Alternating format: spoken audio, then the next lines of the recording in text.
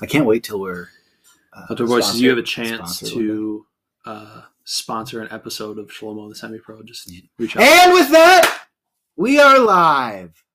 Welcome to season 2022. Here's my question, though. Is this football season upcoming? I'm being dead serious. This is 2022, not 2023, correct? That'd be correct. That is correct. Even though the Super Bowl will be played in 2023. That is correct. I always get very confused with that. Did you see what the Commanders did to their logo?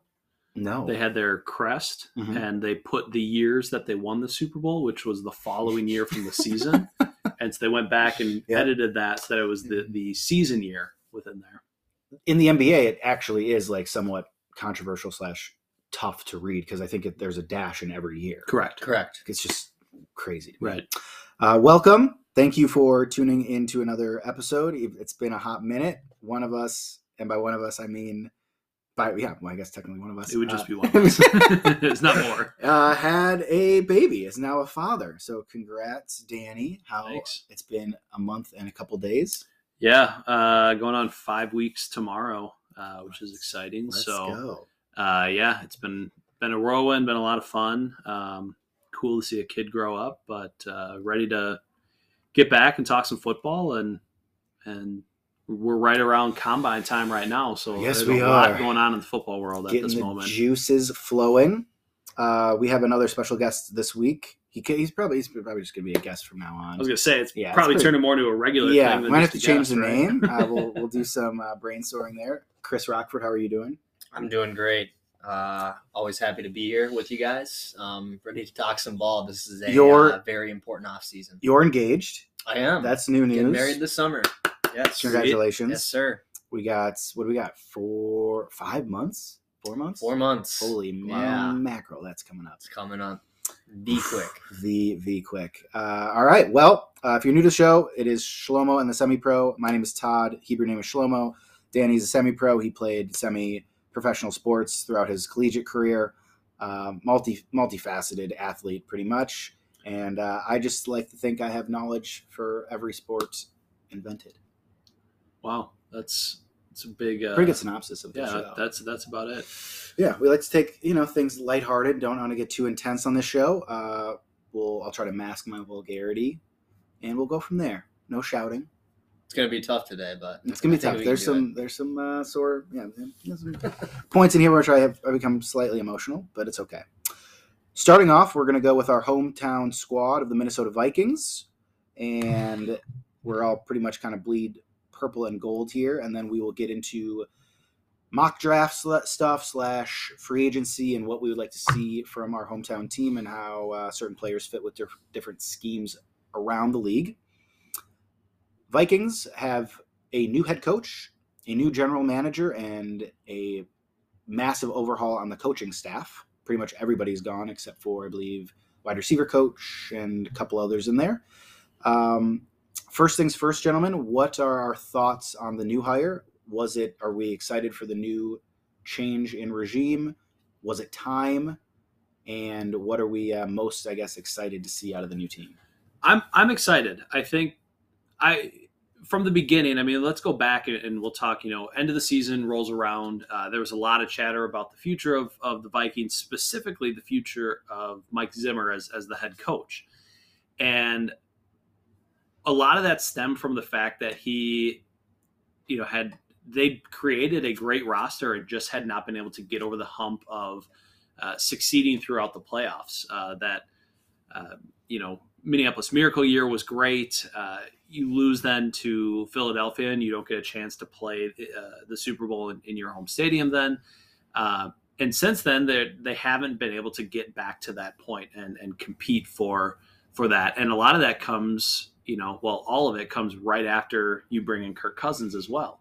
And so there was a lot of chatter about, is it Kirk? Is it Zimmer? What necessarily is that? So from the end of the season, from the start, was surprised that Spielman was let go as well. I suspected it to be Zimmer. You allow Spielman to, bring someone else in, try that out. When it's all said and done, though, I think what the ownership saw is the two team leaders not communicating. And all the reports that were coming out is basically that these two kind of had a broken relationship towards the end of their tenure here in Minnesota. And so I'm excited that there's a new foundation in this organization brought in with Kevin O'Connell as the head coach and Kwesi Adofo-Mensah as the general manager. And I think both of these guys on the younger side, I guess, if you want to say that, but I think what we're seeing now is this is really becoming the norm where teams, much like they try and find their franchise quarterbacks and their franchise left tackles, they want their franchise head coach and general managers where you can bring guys in that can build this team, create a culture around this team. And it's definitely a turning point for the Vikings. I'm especially excited about Kevin O'Connell, I think. The offensive mind, I love the approach that we're going there. Our offense has been the biggest proponent of this team, the biggest help for this team in winning games because the defense has suffered so much. So bring the offensive coach in, continue to coach that up, and then allow someone else to step in, help out with the defense, get that all sorted with Ed Donatel coming in as the defensive coordinator. Chris, one thing I'll say to Danny's point is, I think you knew it was time for a multitude of reasons, but the main thing was you had a defensive head coach who our team defense was brutal. So once you have your strength not being your strength, you really need to reevaluate things. What would you, from Kevin O'Connell coming in here, would you expect that we have a more dynamic passing game, or do you think with having a Dalvin Cook, he has to reevaluate how he looks at the offense and how he kind of runs things? Yeah, I think what you saw with the Rams is you really want to marry those two things. I think you're definitely going to see more passing than you were typically seeing with the Zimmer offense. Sure. I think one thing that stands out is at the end of last year, we were losing to Green Bay on the road. I think we were down by about 10 at halftime, and Zimmer still said we need to run the ball or establish the run to come out, in the second half. And I think you won't see those types of decisions or that type of coaching, coming from Kevin O'Connell. I think, he wants to use the running game to create explosive plays in the passing game. Yep. And if you're only going to, if the running game's not working, I think you'll see him bail on that pretty quickly and, use the passing game to move the ball. And I think that's okay too. I think, there's that old school mentality of we have to pound the rock. We have to get, assert our dominance over the defense. And O'Connell even kind of said it in his opening presser that there is some of that you still want to be able to do. You still want that confidence in your O-line. O-linemen love to run the ball. But I think, exactly to your point, Chris, where if it's not working, stop doing it. Right. You can abandon it, and that is okay. If the defense is taking it away, it's okay to move on from that. And he even mentioned later on about a Todd Bowles coach defense, who's defensive coordinator down in Tampa. They are going to take away the run. Right. You can try and game plan ahead of time and try it out in the first and second quarter. And if it's not working, don't just beat a dead horse. Right. Do different things. You have an offense that's explosive with many different players. You can move Dalvin outside and use him in pass games or quick screen games. But if you're going to run the ball just to run the ball, there's no point in doing that if it's not working. And that's, exactly what you said. I'm excited that O'Connell knows, or at least what we've seen in his offenses, is that they will abandon it. And typically then you pull the defense back, and that helps you open back up the run a little bit. Right. And one more thing I wanted to add about the running game is why it's so important is also, you have to think about the personnel that you have. Obviously, we have a really good running back.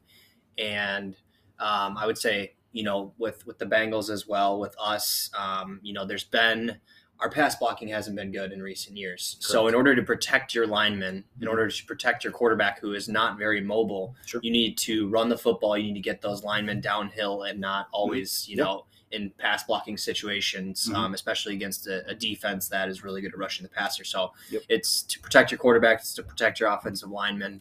And then obviously you want to get one of the best players on your team, Dalvin Cook, involved. Yeah. And speaking of the Bengals, correct me if I'm wrong, but in the Super Bowl, Joe Mixon was playing quite well.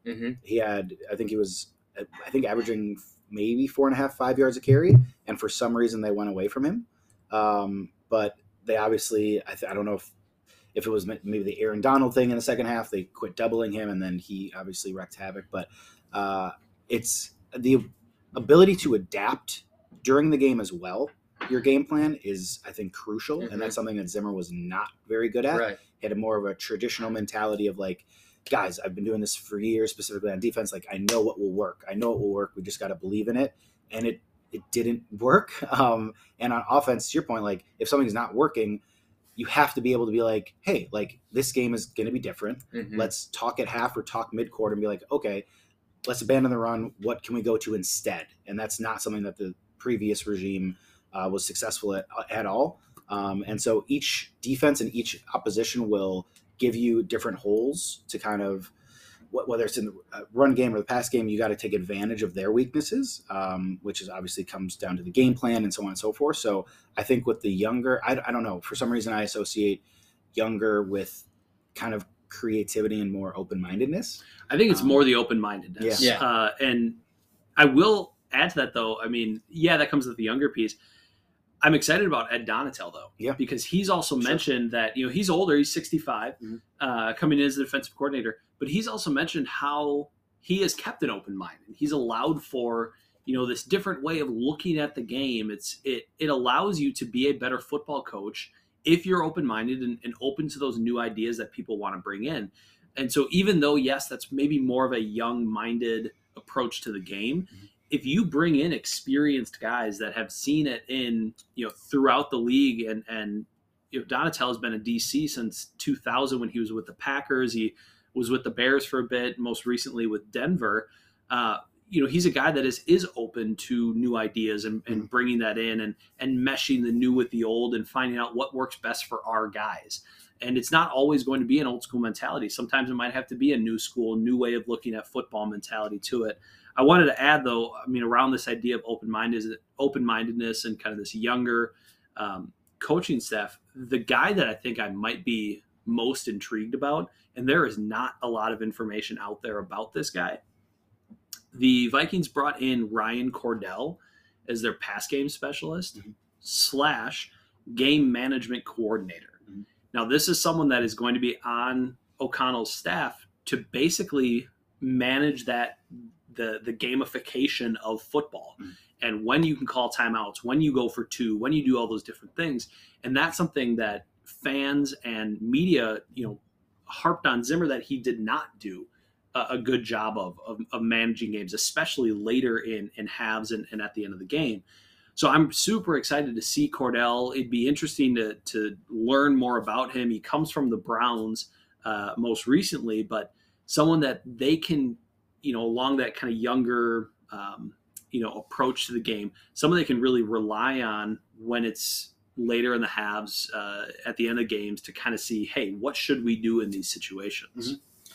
Yeah, I think more voices the better, right? And if you got a coach and a GM who are willing to listen and actually listen when you're talking and not just, say, hey, let's chat in order to just like hear a voice, and because that's formality. Like, you need someone who is willing to have something in mind and be able to say, you know what, I actually think what your stance is maybe a little bit better, so I'm going to skew my perspective. And that takes a lot of humbleness, and someone who, I don't know, for some reason I'm just emotional when it comes to Zimmer, and I don't think he went about things the correct way, and I think he was just all about himself at the end of the season / just last season specifically.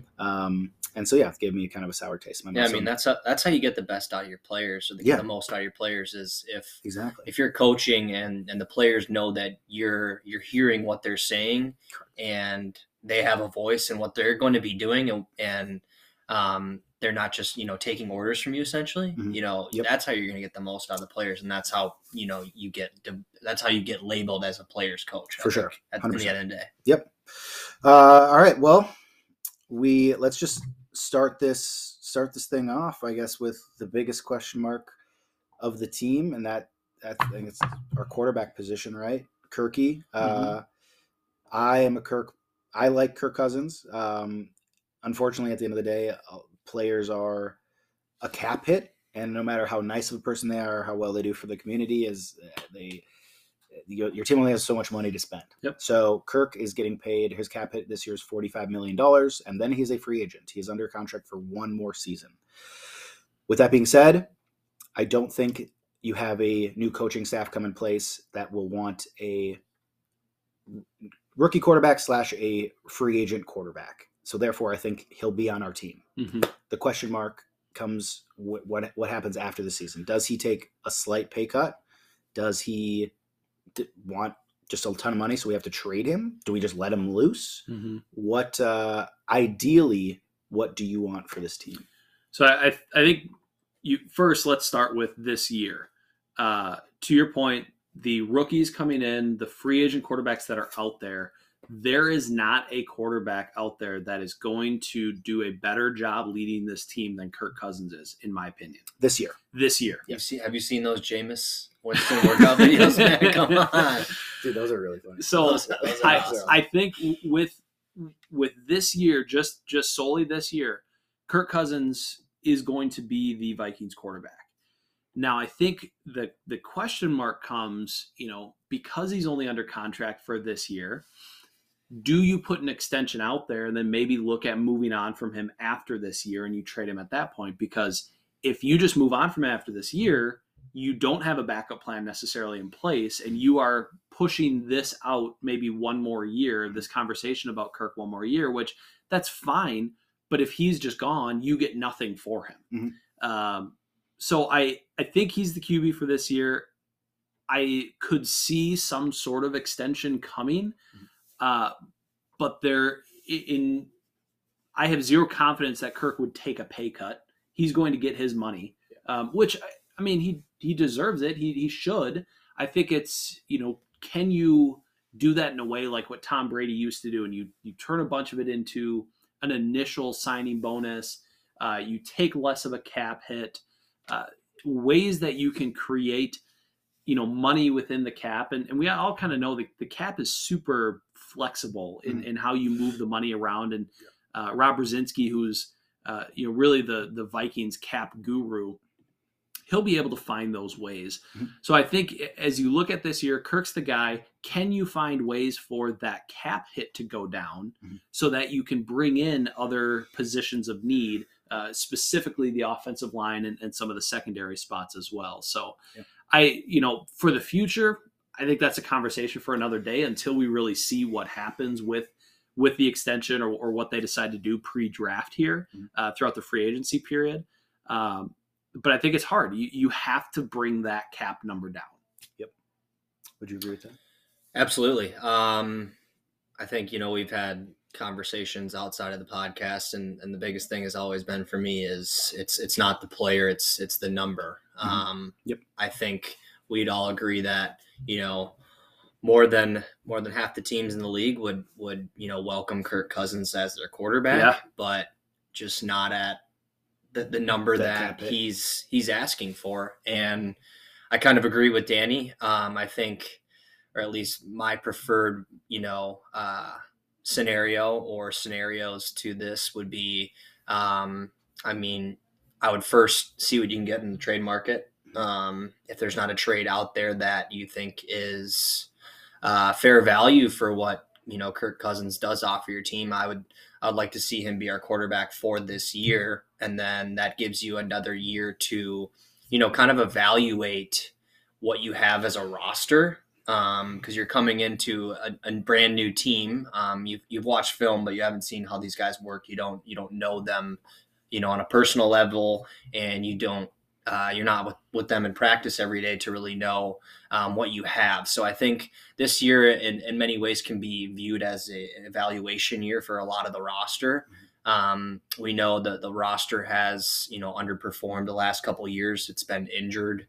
So I think, you can really see what you have as a roster and then kind of use this year to figure out what you want with at the future or, in the future at the quarterback position, and then not have to kind of mortgage the future or give that extension that Kirk wants. I was just going to say, and that's a super good point. I want to go over the roster here, and that's a really good transition because I think the more I think about this and the more we chat, like this is a very much of a quote unquote I think it's going to be a film room year. And by that, I mean, you like KOC, Kwesi can watch all the film they want, but they need a year to see what they have with this team, the way they want to run it. Right. Mm-hmm. And so players fit schemes really well. And it depends on whatever they're running, we're switching our defense up. The offense is going to look completely different. So what players fit into what they're trying to do.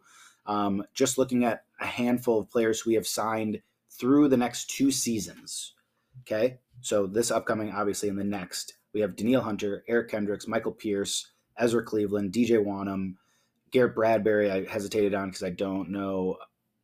I think the answer is we have an answer on Garrett Bradbury, in my opinion, but we'll see. Maybe they want to give him a shot. Maybe they're going to utilize him in a different role. And then obviously players like Justin Jefferson, Kellen Mond, whatever, Harrison Smith, Dalvin are all signed through 2026. But my point basically is I think it's a year of what do we have? Mm-hmm. We have solid names.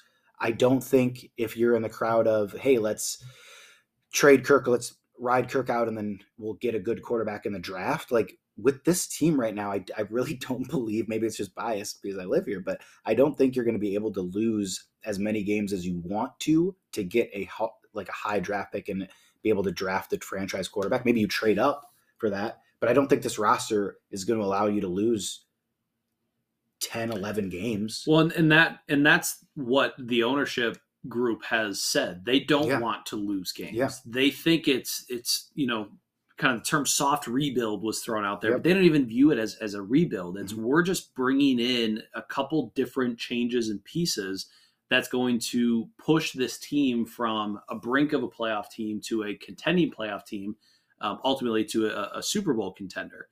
And the coaching staff, Kwesi, they're not using this upcoming year, as you were kind of talking about that, film room kind of deal. That's happening now. That can't wait until this year. Sure. Because you have to figure that out now. If your ownership group has brought you in to win games, you're not going to go an entire year to say, hey, let's look at what we have. Let's see. No, you do that now. Mm-hmm. But can you make those decisions without 100%? Yeah, absolutely. Knowing for sure. You have to. That's why they're in those positions. You have to do that right now because you need to figure out what do we need to bring in as free agents. Who do we need to keep around? The thing is, you are basically looking at, and it's the same as how you would scout someone from a college team, how you would bring someone into your area. These coaches are scouting the players to fit in their system. If they say 3 weeks from now that Anthony Barr doesn't fit in their system, Kwesi and Rob Brzezinski, they're not going to offer a contract for 22. They're going to let him go. Agreed. And so those conversations and that film room time is happening now, and they're scouting for this year's team to be able to say, do we need to move on from Garrett Bradbury? Is he someone that we have to trade? Do we keep Kirk around? Is he someone that's going to fit this system, or do we need to trade him now and probably incur $25 million in a cap hit, in that way? But all of that's going to happen now, and then during the season, yeah, you probably have guys like a Justin Jefferson, Dalvin, Eric Kendricks, Danielle maybe that you can maybe move on from some of those names, but you definitely want to keep those young core guys.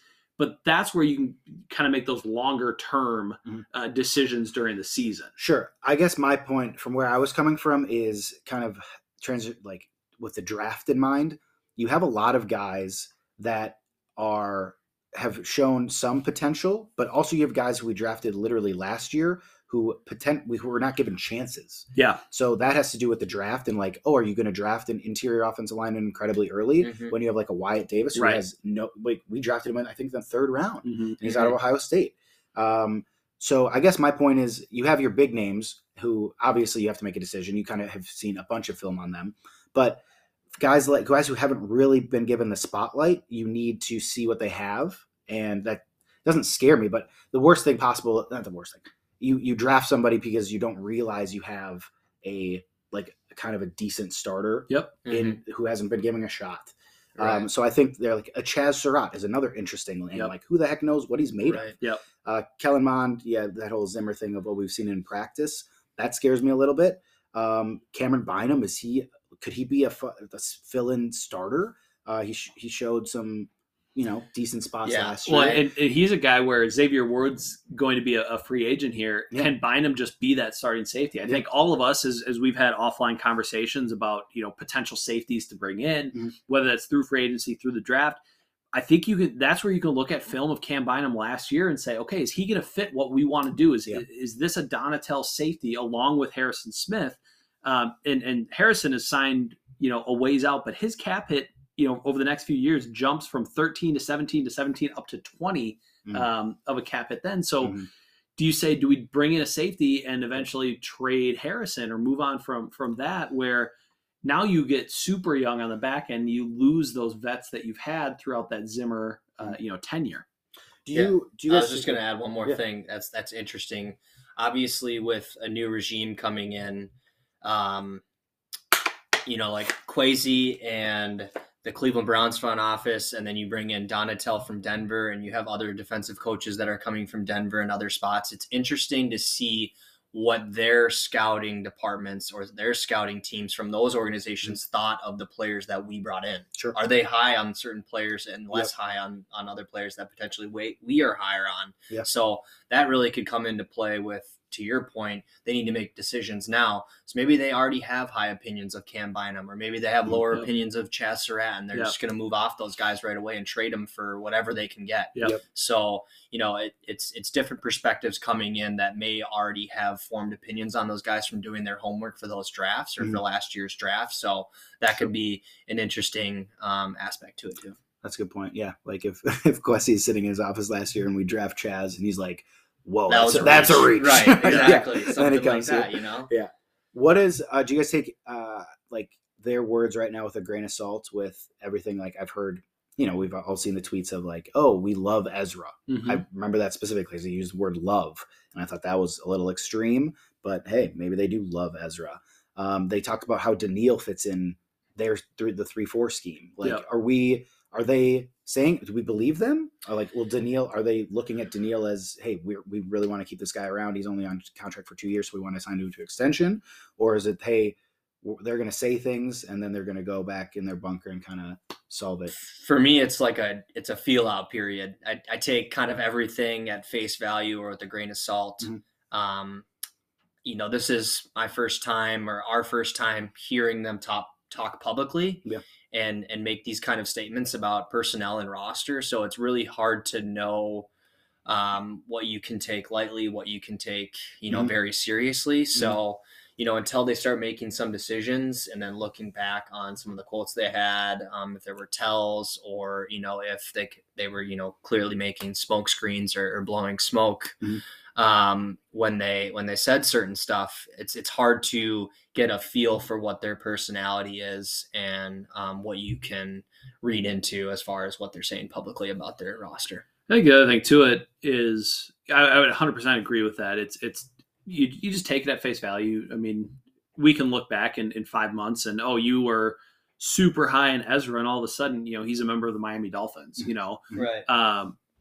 What it also allows though is, I mean, you kind of want to be high on your guys and talk up the guys that you have going into it just to, 100%. create the culture and say, There's hey, no we downside. believe in you and, Sure. and we want you to be a part of this team.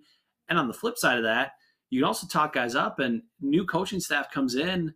If Clint Kubiak was super high on, Ezra Cleveland as a guard, does he now want to say, hey, and he's in Denver now, is that right? Yep. So, hey, Denver, we really like Ezra. Yeah. I know that they're high in him, but I think he's a guy that we need to go after. He's going to fit our scheme super well here, as he's an offensive assistant out there. So there's a little bit of, you kind of talk up their value too. And if they came in and just said, oh, Daniil's not going to work in this team, this, that, whatever, we have to trade him. Teams aren't going to come at him with a great offer because they know, hey, you want to get rid of him anyway. I'm only going to give you a 2nd round pick, and that's all you're going to get for him. Yep. And so you kind of play it both sides. It's creating a culture. It's believing in guys off the bat. But then as you begin to feel things out, figure out what the future of that player actually is on your team, and that'll happen later in OTAs throughout the summer before training camp. That's when you really actually understand who's a part of this team. Are they going to be a future of this team as they move into, this fall, really? The culture point is a super, I'm very happy that we have a different type of culture, a younger culture, and one that seems to be a lot more hospitable to the players, because some of the rumors that are coming out regarding the last couple of years in Zimmer's tenure, it's just seemed to be very, really kind of a hostile environment. Sure. And which that kind of makes me sad, because, you know, I like people conversing and everyone. The more I think chemistry it really is a huge thing, and the more the players like to be around the coaches and vice versa, the more they're going to communicate, and communication just, I think, breeds success. So with that being said, we have quite a few players under contract for the next few years that are big names. My question for you two gentlemen: what players? This is kind of, I mean, you might have to think about this for a sec, but what players and names would you like to see stay? And what players do you think we could take advantage of their current skill set and value and get a quote unquote good haul back for them? I think I'll start just in the trenches and kind of go out from there. So guys that I want to see stay on the offensive side of the ball, Ezra, Christian Darrisaw, and Brian O'Neill. I think with those three guys, you can find or build or coach up other players to fill out that offensive line. I think that's obviously it's been a talking point for the last number of years that Vikings offensive line needs to get fixed. Mm-hmm. But with those three guys, I'm very confident that for the next 7 years, you have three spots that you don't have to worry about. And so that's why, I get excited about that. Staying on the offensive side, Justin Jefferson, obviously would like to keep him. And then I would say, really, to me, Dalvin is up in the air. I think he's one where I don't see getting rid of him this year or next. Beyond that, though, we see running back health decline. We see all these different things. Dalvin doesn't play entire seasons either. I mean, he has not played a full season for the last couple of years. So that's really hard to see. So essentially you've got the three linemen and Justin Jefferson. Beyond that, on the offensive side, I'm good with whatever. Irv was drafted, brought in as a tight end. Hopefully you want to keep him, but he was hurt. I don't really know what it's going to look like. Last year was kind of supposed to be that breakout year for him, what it's going to look like this year. Mm-hmm. Defensive side of the ball, Eric Kendricks, I'd say, is the only one. Wow. Maybe DJ Wanham too, I think. I do like Wanham. I think Daniil is an incredible trade asset. Mm-hmm. I think he's someone that you could take advantage of. If they don't view him as, a starting, obviously he's a starting piece. That's not what I mean by that. But if they don't view him as a guy that's going to make up for his $26 million cap hit, if you can move on from that, get some assets, bring different guys in, if you've got Wanham and then you bring in, like an Ojabo or, a Thibodeau or one of those guys, Jermaine Johnson, kind of one of those younger rookies coming out. If you can make up for that skill set there and get some different assets for him, I think he's a guy that you can move on from. So really it's Kendricks to me on the defensive side. Yeah. What you probably have some obviously say, Chris. My question for you is, from a wide receiver standpoint, we've got a very interesting predicament. I think a good predicament on our hands.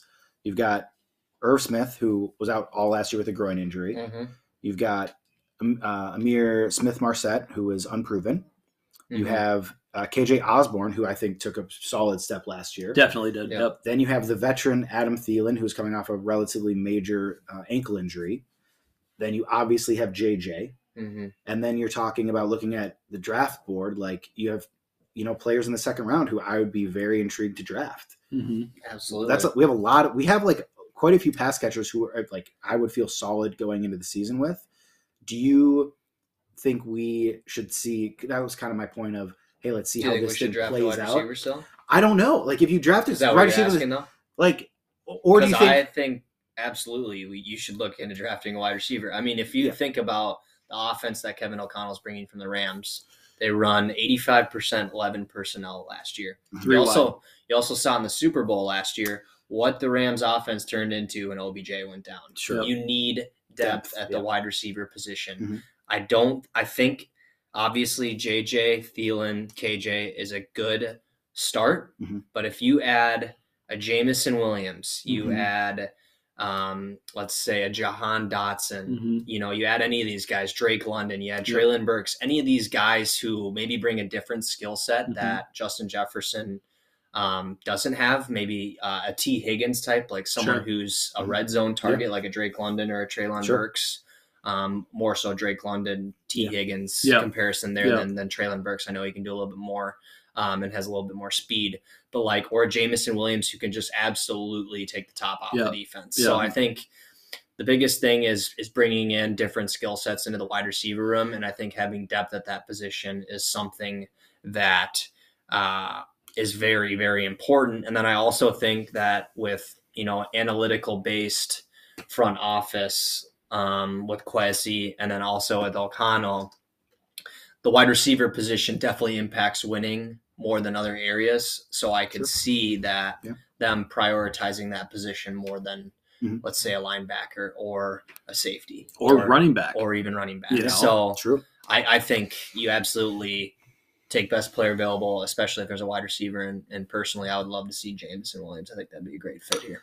The running back room very realistically could look completely different in one season. Totally. Alexander Madison's gone. Dalvin could be traded or gone. Sure. So I guess he technically has to be traded because he's under contract. But that's a super interesting point. I guess I haven't thought about that, to where obviously it's wide receiver position. Robert Woods and OBJ were hurt, and Higbee was hurt, and they still won the Super Bowl. Right. So that just complements that point of how important depth is. And if somebody's there for the taking, the worst, God forbid, the worst thing that happens, you have a crazy good competition and training camp, and then you come out with the season with hopefully Irv is healthy, because I really do still believe in Irv, and then you have 3 crazy good pass catchers who can get open on a consistent basis, which is only going to help your offensive line, because then you don't have to hold on the ball for that long. So it's a nice ripple effect, and that's something I didn't necessarily think about. So that's a very good, very, very good point.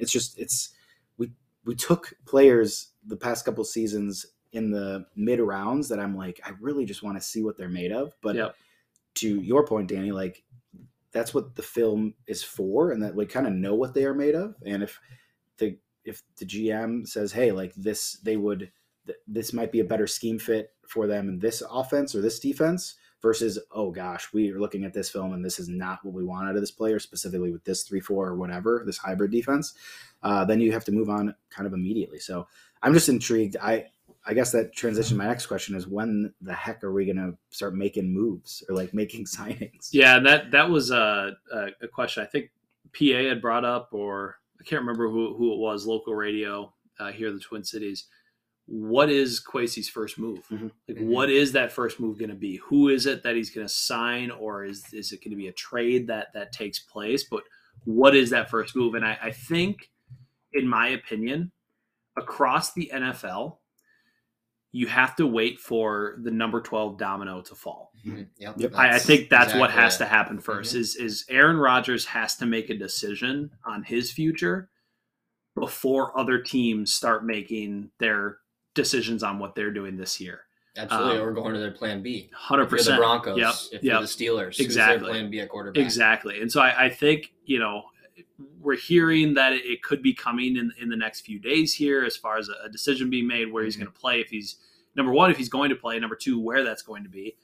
And I really do think that domino has to fall, which, that's been beneficial for the Vikings, where they've been able to now take time in the film room, see what they have.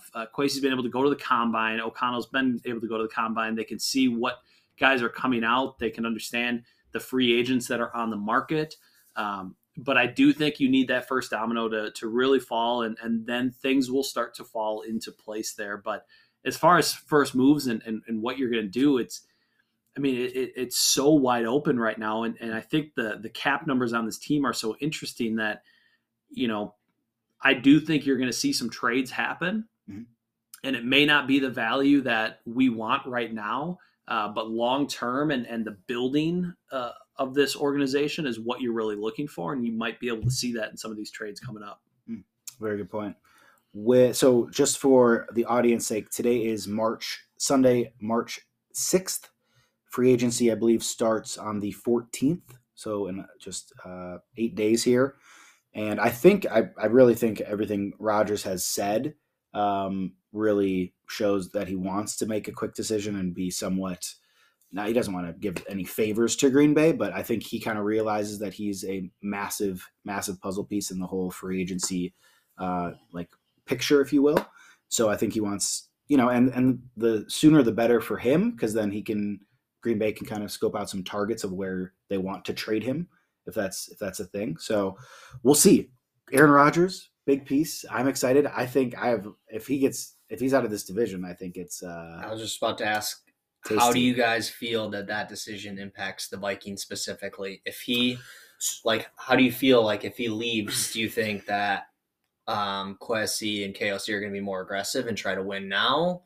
Or do you think if he stays, do you think they're thinking long game? Like we can essentially not, put all of our marbles in the basket this year because we know that our roster isn't at a spot where we could compete with Green Bay with Rodgers coming back? Or where do you guys think their head's at as far as how his decision impacts, how we're going to build the team this year and how we're going to view this year? I think if you just look at rosters alone, Aaron Rodgers leaves the division.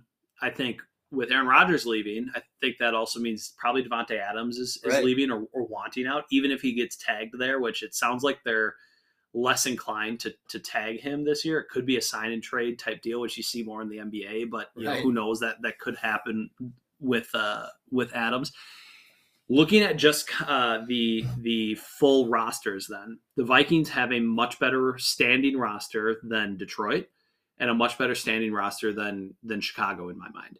I think Chicago has some really nice pieces and some young pieces that sure. they can be a contending team in this division.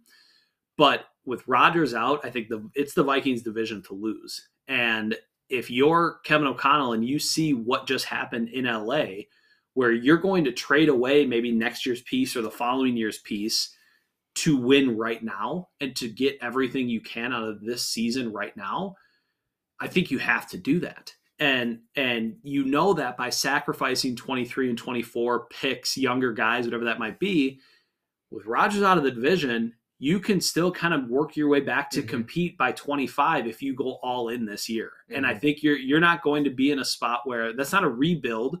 You're going to bring in veteran guys. You're going to have guys that are 27, 28, 29 years old that you're bringing in. So they're not going to just retire in 2 years anyway. But with him out, I think you have to go for it. You have to make a charge this year to try and get over that hump to win everything. Mm-hmm. What position group do you think we need to address the most on this team? From a talent standpoint or a contract standpoint? We'll go talent first. I think talent standpoint, you've got to look at your secondary. Okay. And that would be your safeties and corners. The front seven, at least the guys that are on roster right now, Donatel's deal is he wants to pressure, he wants to set edges and make life really, really hard for the quarterback.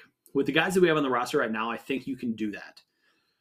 In the secondary, though, if our pass rush doesn't make it, which our pass rush was vastly improved last year from the year before, if your pass rush doesn't make it, who do you have on the back end right now? And I think that's what makes me most nervous is I'd be totally okay getting a corner in the first round if it's, a Sauce Gardner, if it's a Stingley, maybe McDuffie in if you trade back a little bit. But I think you need guys in the secondary that are going to help this defense kind of take it to the next level and not give up all of these points at the end of halves. So I think talent-wise, you have to address the secondary. I think it's the obvious one at the roster one is the quarterback spot to me. Yeah, I mean, if you get rid of Harrison Smith from that secondary, I mean, it's pretty scary. Oh yeah, how bad that group is going to be, especially with Patrick Peterson potentially being gone as well. That'd be one of the worst units in all of football at the cornerback safety spots. But I think for me, it's defensive end for me. And that could be, I guess, not specifically defensive end, but defensive line. Yeah, sure. I think, Yep. There's various ways you can generate pressure, whether it's inside or outside on the defensive line. And then I think Danny already kind of alluded to it. The defensive line is going to help your secondary by how much pressure they're able to get on the quarterback. So I think next to having a shutdown corner, having, a defensive end who is going to just wreak havoc in the backfield and put pressure on the quarterback, is going to impact winning more than anything, Sure. Especially on the defensive side of the ball. So if I was, the GM of the Vikings, or if I was Kwesi, I would address, like Danny said, either the cornerback spot. If I thought Sauce or Stingley were generational shutdown corners, or I would go ahead and get that edge rusher to, complement Danielle Hunter, or potentially replace him if you decide to move on and take a trade with him. Yep. Right now, under contract, our cornerbacks are as follows: Chris Boyd, Perry Nickerson, Miles Dorn, Harrison Hand, Cam Bynum, who's cornerback safety hybrid, and Cameron Dantzler. And then you could consider Bynum as a safety as well, along with, and then Harrison Smith, obviously, and then Josh Metellus. So those are second. Yep. That's our signed secondary right now. Definitely scary. Yeah. Don't want to repeat those names, to be honest. And then I'm feeling really bad if you're rolling into, oh my God, yes. Right, to training camp with that unit. And you're going into a season with a completely new defense, which is also something to consider, right? Because that's something. Fits. Yeah, we haven't done a defensive overhaul from a coaching or player perspective in years. 7 years, yeah, in 7 years. So that's going to be very interesting how the players respond to that, how they fit in the new scheme. So yikes, yeah, we need secondary help pretty immediately. Obviously, a pass rush helps them. Like having great wide receivers helps the offensive line, because that means they're going to get open a little quicker, and that means they don't have to block for that long. So that leads obviously into the draft. Is there anything you guys wanted to touch on with the Vikings before we go to the NFL draft?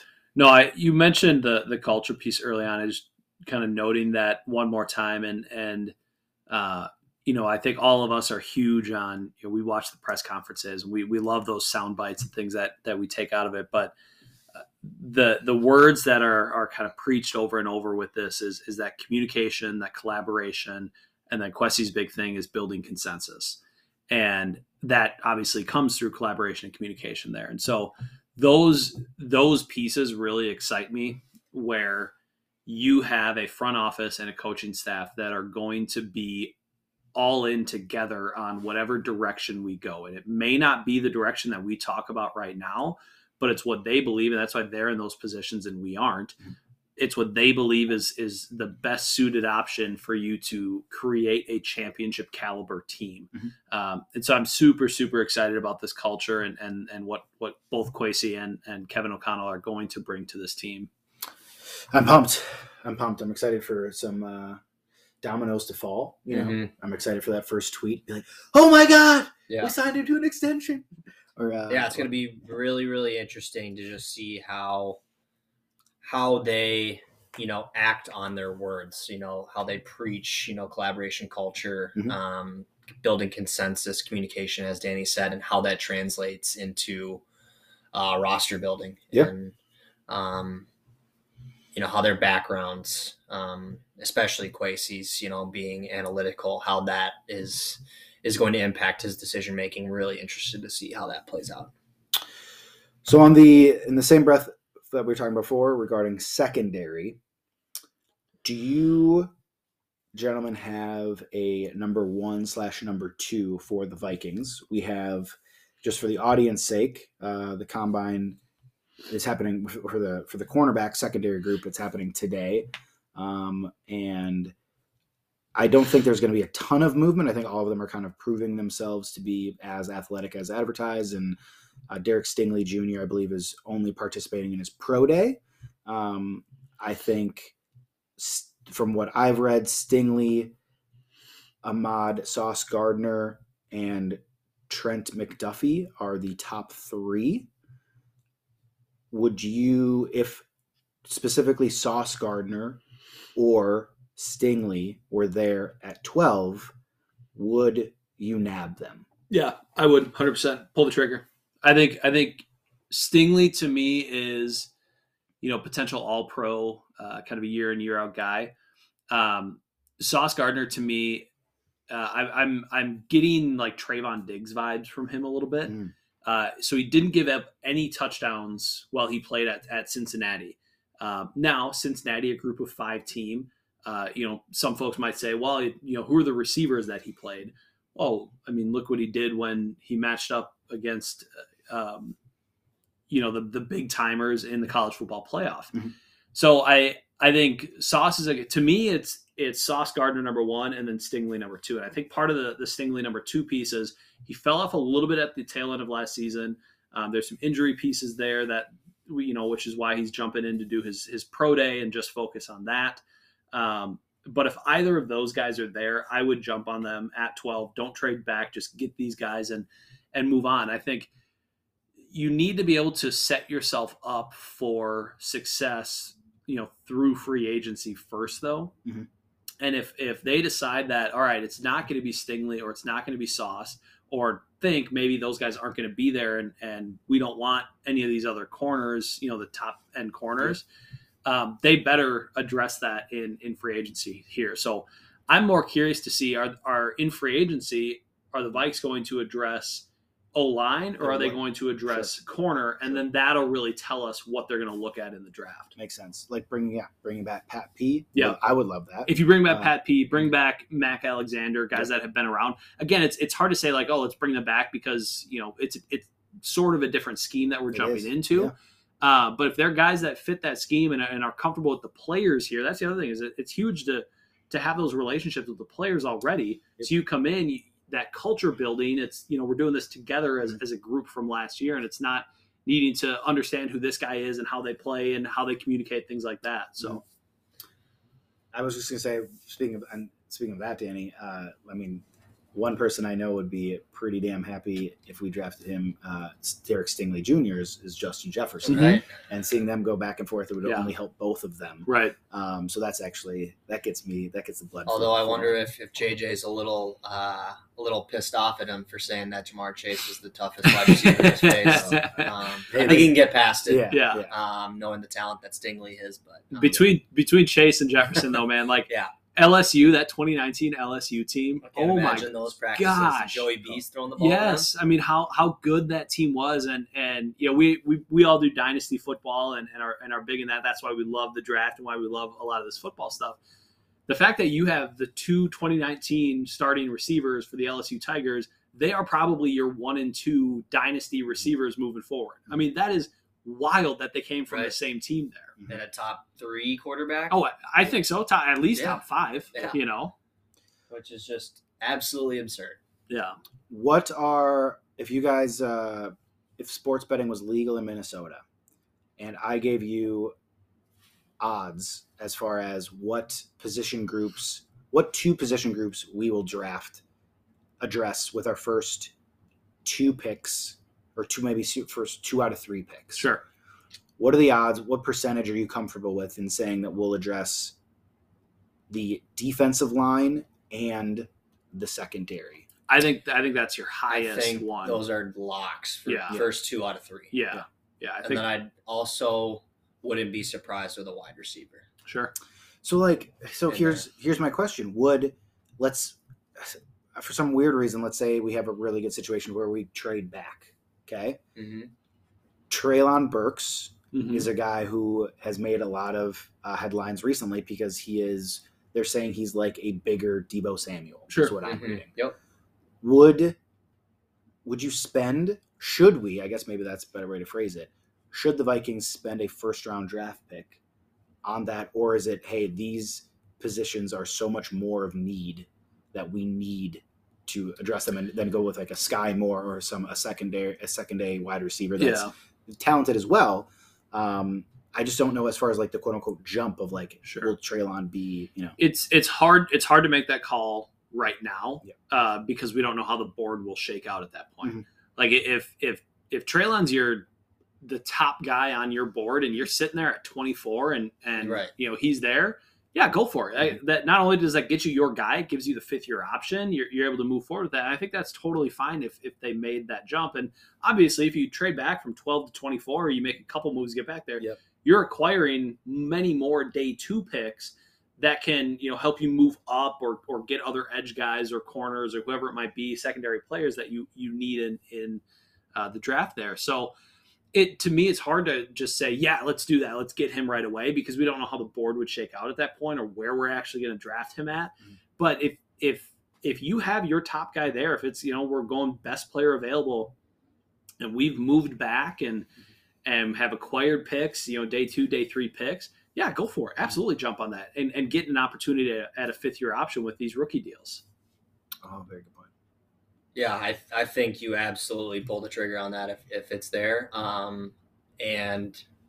He's very highly rated on your board, or speaking about any wide receiver that's very highly rated on your board and still available. I think where you get into problems is when you're reaching for positions of need in the draft for someone you may not have as highly rated just because you have a Justin Jefferson. If you look at the way the league is trending, you look at some of the most high-powered offenses, you look at where Kevin O'Connell comes from, you need 2 elite receivers, or at least very, very good receivers. And just because you have Justin Jefferson doesn't mean you shouldn't get another really, really good player who's very high on your board for 5 years to complement Jefferson. 100%. So I think if he's there and you're in love with him, or you're in love with any other receiver that's available, after trading back, I think you absolutely got to, pull the trigger. And then also, that's what free agency is for. You got to put some Band-Aids or address those needs ahead of time so that you aren't reaching when it comes draft time for positions of need, or where you don't have the most talent on the roster, because that's where you run into issues and that's where the misses come into play. And yeah, depth is king, right? We talked about that earlier. So you can't always, Justin Jefferson, who knows if he's going to play all 16, 17 games next year. So having another potential wide receiver 1 on your team is crucial. So I'm excited. Well, to your point, you need to make some solid moves in free agency to set yourself up for success in the draft. And the more as time passes with signings for free agency and or releases and or trades on our current roster, the more it'll kind of show where we're leaning with the draft coming up and what positions we're targeting. We have drafted so many cornerbacks in our history that I'm a little hesitant, but having those 3 guys that I named specifically, Gardner and Stingley, I'm pretty darn confident that they're going to be very successful in the league. And then you have incredible depth in the trenches on both sides of the trenches. So, So I hear you on we've drafted so many corners, it's hard to say that this and that, whatever about it.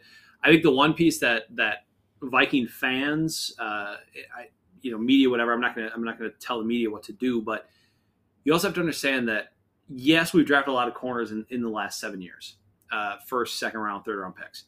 This is a new evaluating staff. This is a new player personnel staff.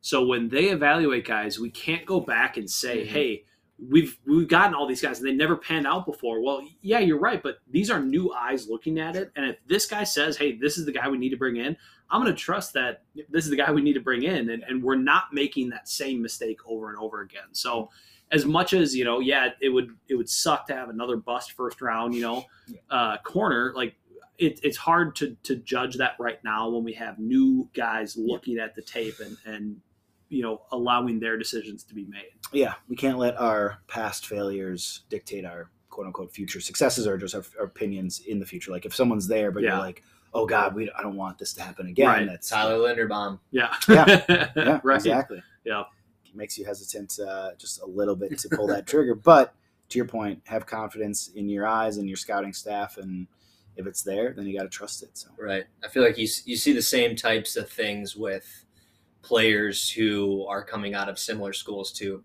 past first round busts. Sure. So I can't think of an example off the top of my head right now, but there's been times where certain players get labeled as something for coming out of the same school as another player. Ohio State quarterbacks have that. Ohio State quarterbacks. Sure.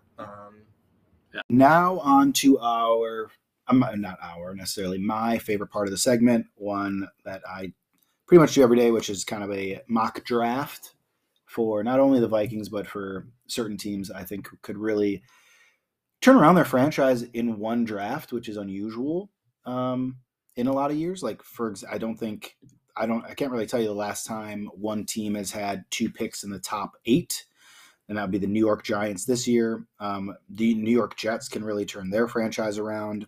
The Philadelphia Eagles have 3 first-round picks. So you got a few teams that if they hit some home runs early, you could definitely see them compete earlier than expected in years to come. The Vikings have the 12th pick, and there's opportunity for us to get someone who potentially slides a little bit. We could take advantage of trading back, specifically if Malik Willis falls to us at 12, falls to the 12th spot. You could have, a team trade up for a quarterback.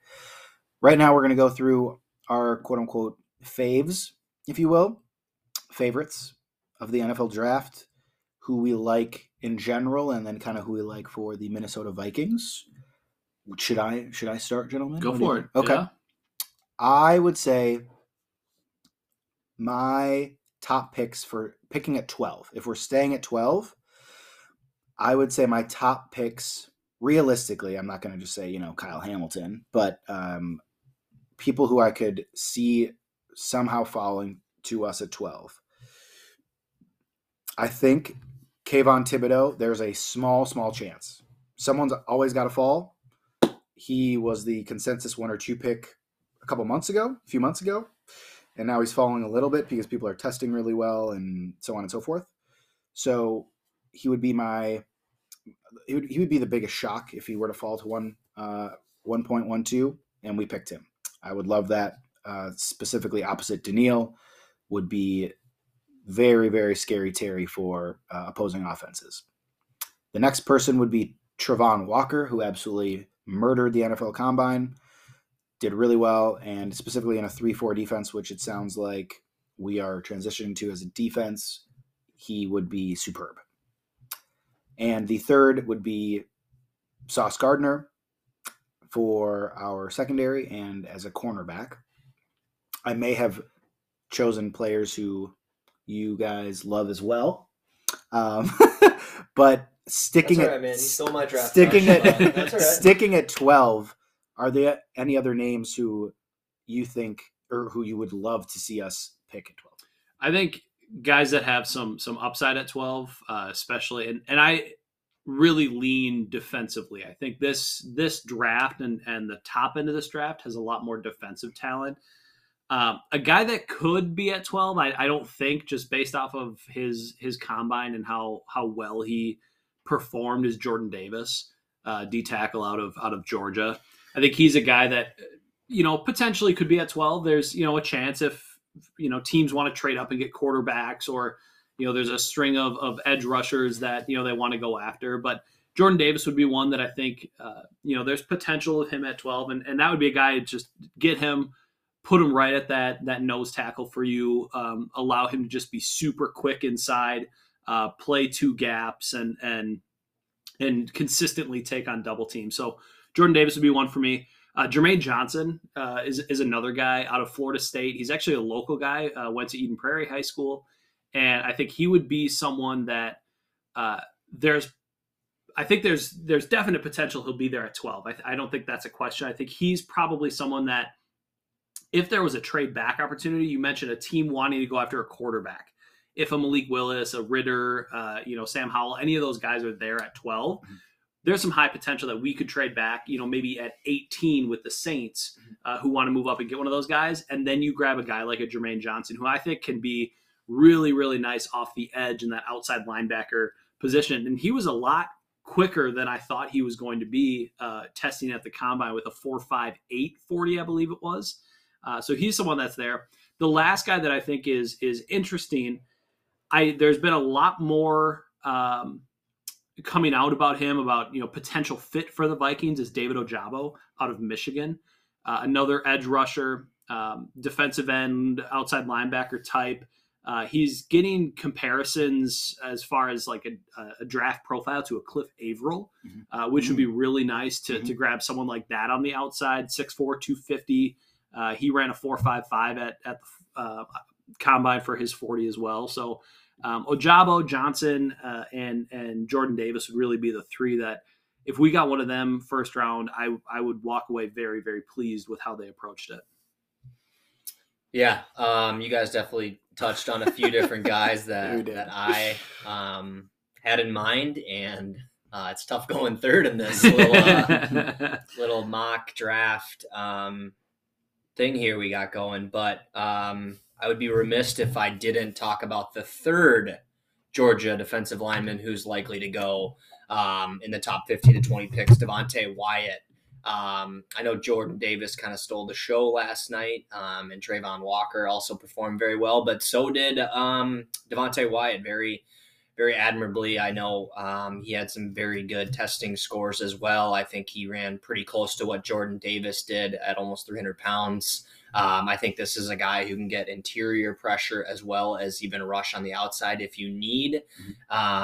So I think he would help in run support as well as give us an interior rush that we've kind of been lacking, and I think is almost more important than an outside rush nowadays, because quarterbacks with an outside rush, they can still step up in the pocket and make plays, but I think with an interior rush, you're really hindering that ability for quarterbacks to move up in the pocket and really make them uncomfortable, especially ones that are not mobile. Sure. Another guy I'm looking at is Derek Stingley.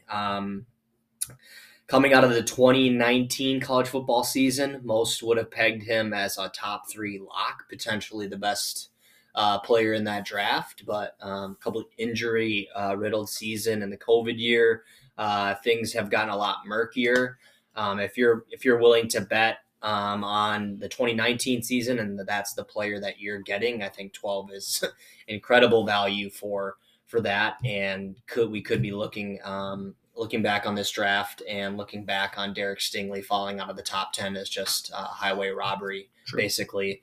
If you believe that 2019 Derek Stingley was him. And then I think the last player I'm going to bring up, because I'm enamored with him, and it's not on the defensive side of the ball, and as a possible, I don't know if I'd go and take him at 12, but I would probably trade back, is Jameson Williams from Alabama. Mm-hmm. He's wide receiver 1 for me. I just think, watching him all season, how explosive he is, and you pair that with a guy like Justin Jefferson, I think teams are going to be a little sleeping on him a little bit just because of the injury in the national championship. I think if he doesn't get injured in the national championship, Alabama potentially wins that game, and you're looking at him as a top 15 lock, potentially top 10 pick. Yeah. So I think that's incredible value if you're able to pick up another day 2 pick and then get him to help with Justin Jefferson and add to that wide receiver group. What's interesting with Williams especially is, another first-round wide receiver out of Alabama last year that had an injury, had probably the second best rookie wide receiver year this year in Jalen Waddle. Right. I have to believe that Jameson Williams is going to drop on draft boards just purely based off of that injury, and then a team's going to get him, and he's going to be a guy that's a wide receiver 1-2 type, throughout his entire career. I think he's getting some comparisons to like Will Fuller type, which Will Fuller coming out healthy, was when healthy. I mean, that guy can fly, and he's a guy that takes the top off of defense, allows someone like a Justin Jefferson to work underneath. Mm-hmm. I mean, you think if you had, Jameson Williams, Adam Thielen, Justin Jefferson as your 3 wide receivers that you roll out every week, that's absurd. Yeah. Because that gives you Thielen, who does, underneath stuff so well, that middle tier to Justin Jefferson, and then obviously Jefferson can take it deep as well. And then if you just need to play action, chuck it up to Jameson, let him go run after it, and that guy can be really, really nice. So I agree with you. I think Williams is, to me, he's not my wide receiver 1. Just because I think they're, from his route tree and the things that he can run, we've seen him run, over the top. He's definitely shifty and can work underneath. I'd like to see him be, that kind of guy that can work a little bit more across Mhm. the middle. He is 6'1". He's about 185 pounds, so he definitely has He's the bigger body than- type yeah. to do it. Yep. He's not like a Devontae Smith coming out last year that you were a little bit more nervous about that. So he definitely has the body type to be able to do it. But wanting to just see that that full route tree come out, and I say this, and I'm always the guy that's like, don't look at the route tree of a player. Like, just take him. They can work him.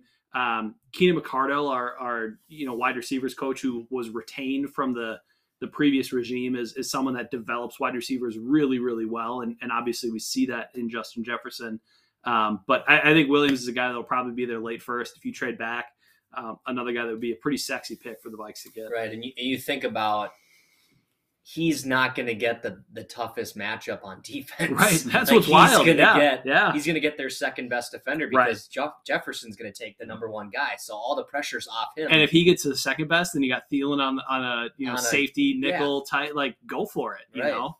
And then you think, like, if he slides in the draft, obviously that would mean he's probably going to end up in a better situation. So you think fantasy dynasty wise, sure, this could be the best thing for his career. Honestly, you hate to get injured, but it could be the best thing situationally for him to not have to go to a struggling team right away and go to a winning team where he can make an impact right away. Very good point. One thing that's interesting, I think, about this draft is, I don't know how many times this has happened in years past where you have so many top athletes and players who are of the same position group from the same team, specifically Georgia and Michigan. Mm-hmm. Like, you have literally 3 defensive linemen from Georgia who will most likely go in the first round, and then you have 2 in Hutchinson and Ojabo from Michigan who will go in the first round. Right. Like that, I don't know. I would dare to say that doesn't happen very often. It doesn't, but look at the college football playoff and who were, teams that were right up there at the end of it all. And you've got Georgia and Michigan and how much the trenches were such a big part of what they did defensively. Yeah. Even Cincinnati, like the talent that they're bringing to the NFL draft, it may not all be first round talent, but Sauce Gardner, Myjai Sanders, Ritter, Jerome Ford, running back, Pierce, the wide receiver. You can go out to Washington. You look at their corners out in Washington with McDuffie and Kyler Gordon. There's a lot of these position groups. I think part of that, we talked about the LSU receivers before. I think part of it is when you have a culture like that, where you can develop each other and heighten each other. And I think a lot of players are making those connections early, where if I go to Georgia, we could tear it up together. Us 3 up front, we can do this together, and all of us are going to get noticed by doing this. So I think there is a little bit more of that coming. And that's a good point. You could have a lot of Georgia guys taken in this first round. I mean, you could have 5-6 Georgia guys taken in this first round here, which would be, they're national champions. That's what they should be doing. That's a great point with, like, the transfer portal and stuff. Usually, in certain situations where the depth chart's pretty crowded, you see guys transfer and try to avoid the competition and opportunities where they might not get playing time that they'd like. But this is a perfect example with Georgia where, we have 3 defensive linemen who play different positions on the line, but they're interchangeable and they definitely got less playing time because they all play on the line together, but they're all going to be top 20 picks still. But then you also have situations like Jameson Williams, where he transferred from Ohio State to Alabama because he wanted to be the guy, and it worked out for him. So it's just interesting how certain situations work out and some don't, and it really just depends. Right. The last name of a guy just to watch, because I'm super curious about him. He's been rising based off of his combine performance and kind of his flexibility, his versatility between the tackle guard position, is Trevor Penning out of University of Northern Iowa. I think he ran a 4.91 on his 40. He's 6'7", 325. He's got comparisons as far as playing style to Riley Reif, as far as his size, kind of demeanor, to John Runyon. So here's someone that, kind of like what Ezra Cleveland was, someone you can bring in if you're looking for that guard tackle swing type, someone you need to plug in at either one of those positions. Look out for Trevor Penning being someone that could jump on draft boards and maybe get drafted ahead of where folks initially think he could be, which is probably the latter half of the first. but because of that versatility, he might be that first, quote unquote interior lineman that's taken, just because they know they can also pop him out wide if needed. Another to our same team, same position group, Ohio State wide receivers. True. As Yep. well. Yeah. So it's gonna be a fun first round. A lot of teammates will be drafted together, so or drafted in the first round, I guess, at least. So I'm excited. A lot will change. We'll revisit this podcast in a month or so and see what names have maybe popped up into our quote unquote hot list and what names have maybe fallen off. I'm excited for a couple of these pro days. Stingley. I mean, it's everything right now. The combine is obviously happening, and you have these players are making massive splashes, and so everything will calm down in about a week. Mm-hmm. And then after the pro days, this player's incredible. He's going to get drafted in the top 5. After everything settles, that's why I'm so excited for the draft. We don't know. You have the number 1 pick is literally not solidified, which is very That's rare. fun. That's super fun. And I think with Jacksonville, Doug Peterson, new head coach, what they can do down there, to me, I want to be able to protect our franchise quarterback in Trevor Lawrence. So to me, it's an easy call of, you go Evan Neal probably right off the bat and just say, I'm locking this one in.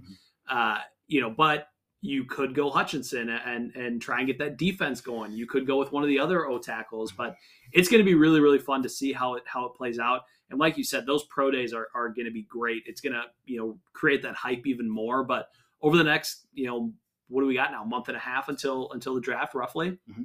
There's going to be a lot of chatter going on, figuring out who's going to go 1 overall. We've got the Aaron Rodgers domino that we're waiting to fall on the free agency side. So it's going to be an exciting offseason here for the NFL. Yeah, I think also to add, you could see what the Jags could do potentially in free agency. I know I've heard potentially Teron Armstead from Saints. Yep. You could lock him down to a big contract. Yep. And then you take Hutchinson with the first pick. Mm-hmm.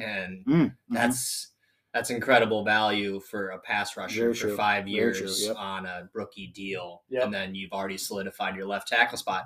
But then it's also just another side topic, or not side topic, but different topic than the Jaguars, is just where do these quarterbacks come into play in this draft? Mm-hmm. We all just did 3 prospects that we love, and none of us brought up a quarterback. Mm-hmm. And I feel like once the pro days happen, that's when the steam starts to pick up where, Malik Willis is potentially going to crack the top 10, top 8, or is Kenny Pickett top 10. So, from a Viking standpoint and the players that we've talked about that we love, maybe Kwesi and KOC do love one of these quarterbacks and they'll take them at 12. Yep. But it also benefits us if that's not the case, Yep. and some of these teams fall in love with them and start to pick them early, and Yeah. then we get one of the defensive guys that we really like. Yep. I think you said something earlier that I obviously got excited about, because you said Jordan Davis, you were a little hesitant to say that he would get to us at 12 based off of his combine performance. Just going through, that's why I think 12 is 11 to 15 is such an interesting and intriguing area in this draft, because you have, I was going to kind of go through it with you guys. I could see, so real quick, could you see Trent McDuffie? I've seen top 10. Seeing top 10, probably will be there at 12. Probably with the other 12. Yep. Okay. Jermaine Johnson, he obviously ran well. Someone could reach for him. Could reach, but I think he's another guy probably there at 12. Probably there at 12. Jordan Davis. I think he's probably top 10, but I think there is potential that, and a lot of that is probably just to what was being discussed is if a quarterback, people get hyped on a quarterback, or if people get hyped on Trevor Benning, Charles Cross. Absolutely. Wanting those O tackles and getting guys up early to get a 5th-year deal on an O tackle, which is huge in the NFL because those O tackles get paid so much. Yep. They might jump on an O tackle, and then a guy like Jordan Davis slips. Mm-hmm. Yeah. That's my main point. Someone's got to slip. You have Garrett Wilson, who obviously maybe the next, who I would assume Drake London's drafted before him. You but think? You don't know. Yeah.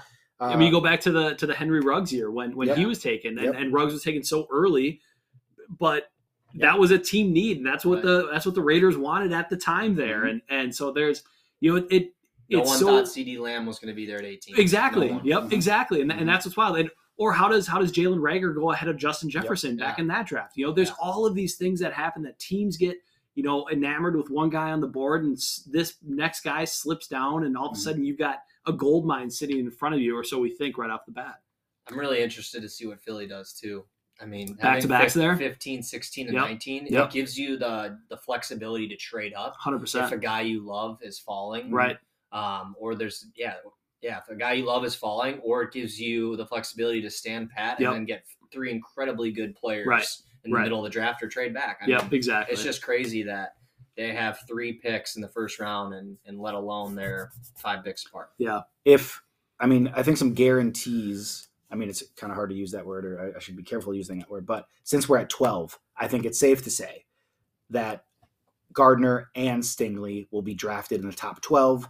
The reason I say that is one of them, we'll pick one of them if they drop to 12. I think so. And so I think one team will take one of them before 12. Sure. I think 3 defensive linemen, I think, are going in the top 10. Hutchinson, maybe not 3.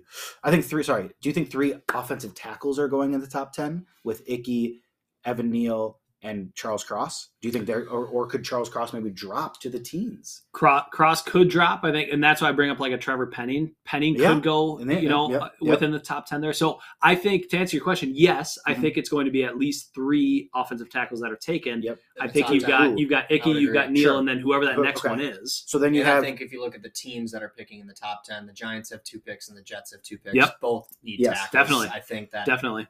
Then you have, I think, 3 rushers at least in the top 10. Hutchinson, Kayvon, and or Walker Davis or Karlaftis. Yep. I mean, there's probably gonna be one edge rusher that we Ojabo could jump into the top 10. I mean, Yeah. remember when Or Jermaine Johnson Cleveland could jump Farrell to went number 4 overall? Right. Yeah. And I was like, Yeah. what is Yeah. happening? Yeah. And that's when you knew this is getting interesting. Yep. It's gonna happen at some point. And then you have Malik Willis is sitting there. Like, who is someone going to trade up for a quarterback? You don't know. Right.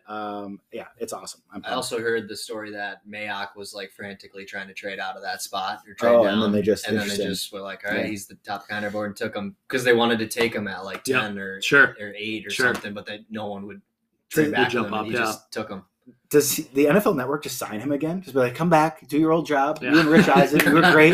Come on. I don't know because DJ is so good. DJ is too. really Yeah. good. Yeah. Gosh. But I mean, they could. It's going to be. There's so. That's why. There's going to be. Let's just put it this way. I'm pretty confident that there's going to be someone we did not expect to be there at 12 to be there. I would bet. But it just so much depends money. on if Kwesi and the front office feels the Yeah. same way we Right. do, or if we think Right. that they think that about them. If someone's So- willing to pay a hand and a foot for the 12th pick, please do. Yeah. If you can go, I don't want to trade back to like mid 20s, but Steelers, come on up and get Yeah. Willis if you want to give you're us gonna have to another pay me. You're first. gonna pay me quite a bit of money, or but draft capital Yeah. to Yep. drop 8 spots. Right. Yep. But I'm willing to listen. Right. You know, Right. we're in a great position. So, Yeah. all right, that is it. We took roughly an hour and a half of your time, so appreciate y'all listening. We will be back hopefully sooner rather than later.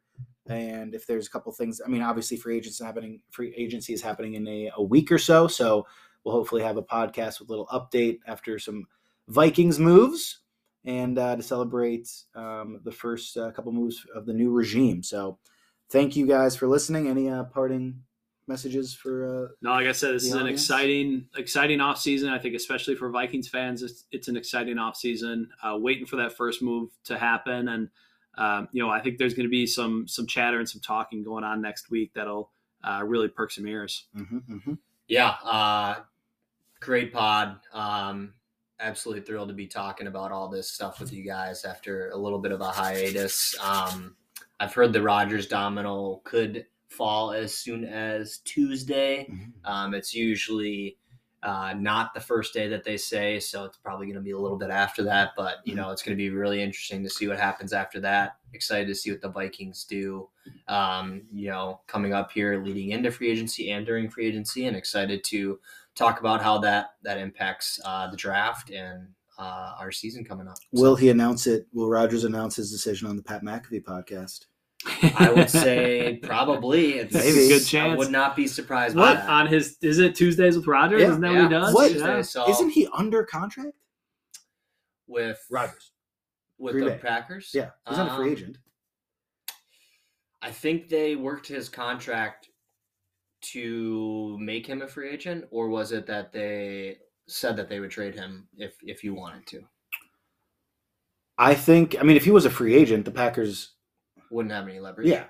So I think they would have to do. trade. Well, they would have to trade him unless it would be a sign and trade. Correct. So Yeah, I think you're right. I think he's he got is he's got that potential Under out contract. this year. He's Mhm. under contract, but he's got that potential out this year, and Okay. would basically tell the Packers, hey, I want to be traded, Yep. Yep. and then that allows them to save on some dead cap. Then And then that And if then that happens, Devontae- if that happens, and you have a top 15 team trade for Aaron Rodgers, then you got to do a whole is new he mock ma- draft. Is he making his decision out of courtesy for Devontae Adams as well? Because I think so. he's like, Yeah. if I'm out, you Yeah. obviously won't want to. Yeah. You won't want to sign the franchise tag. Correct. So I'm going to make my decision before you do that. Yep, 100%. A lot of good stuff, folks. A lot of exciting time of the year, even though football's more than like 7 months away. It's fine. All right. Thank you all. Hope everyone is doing well if you're listening to this. And we will see y'all next time.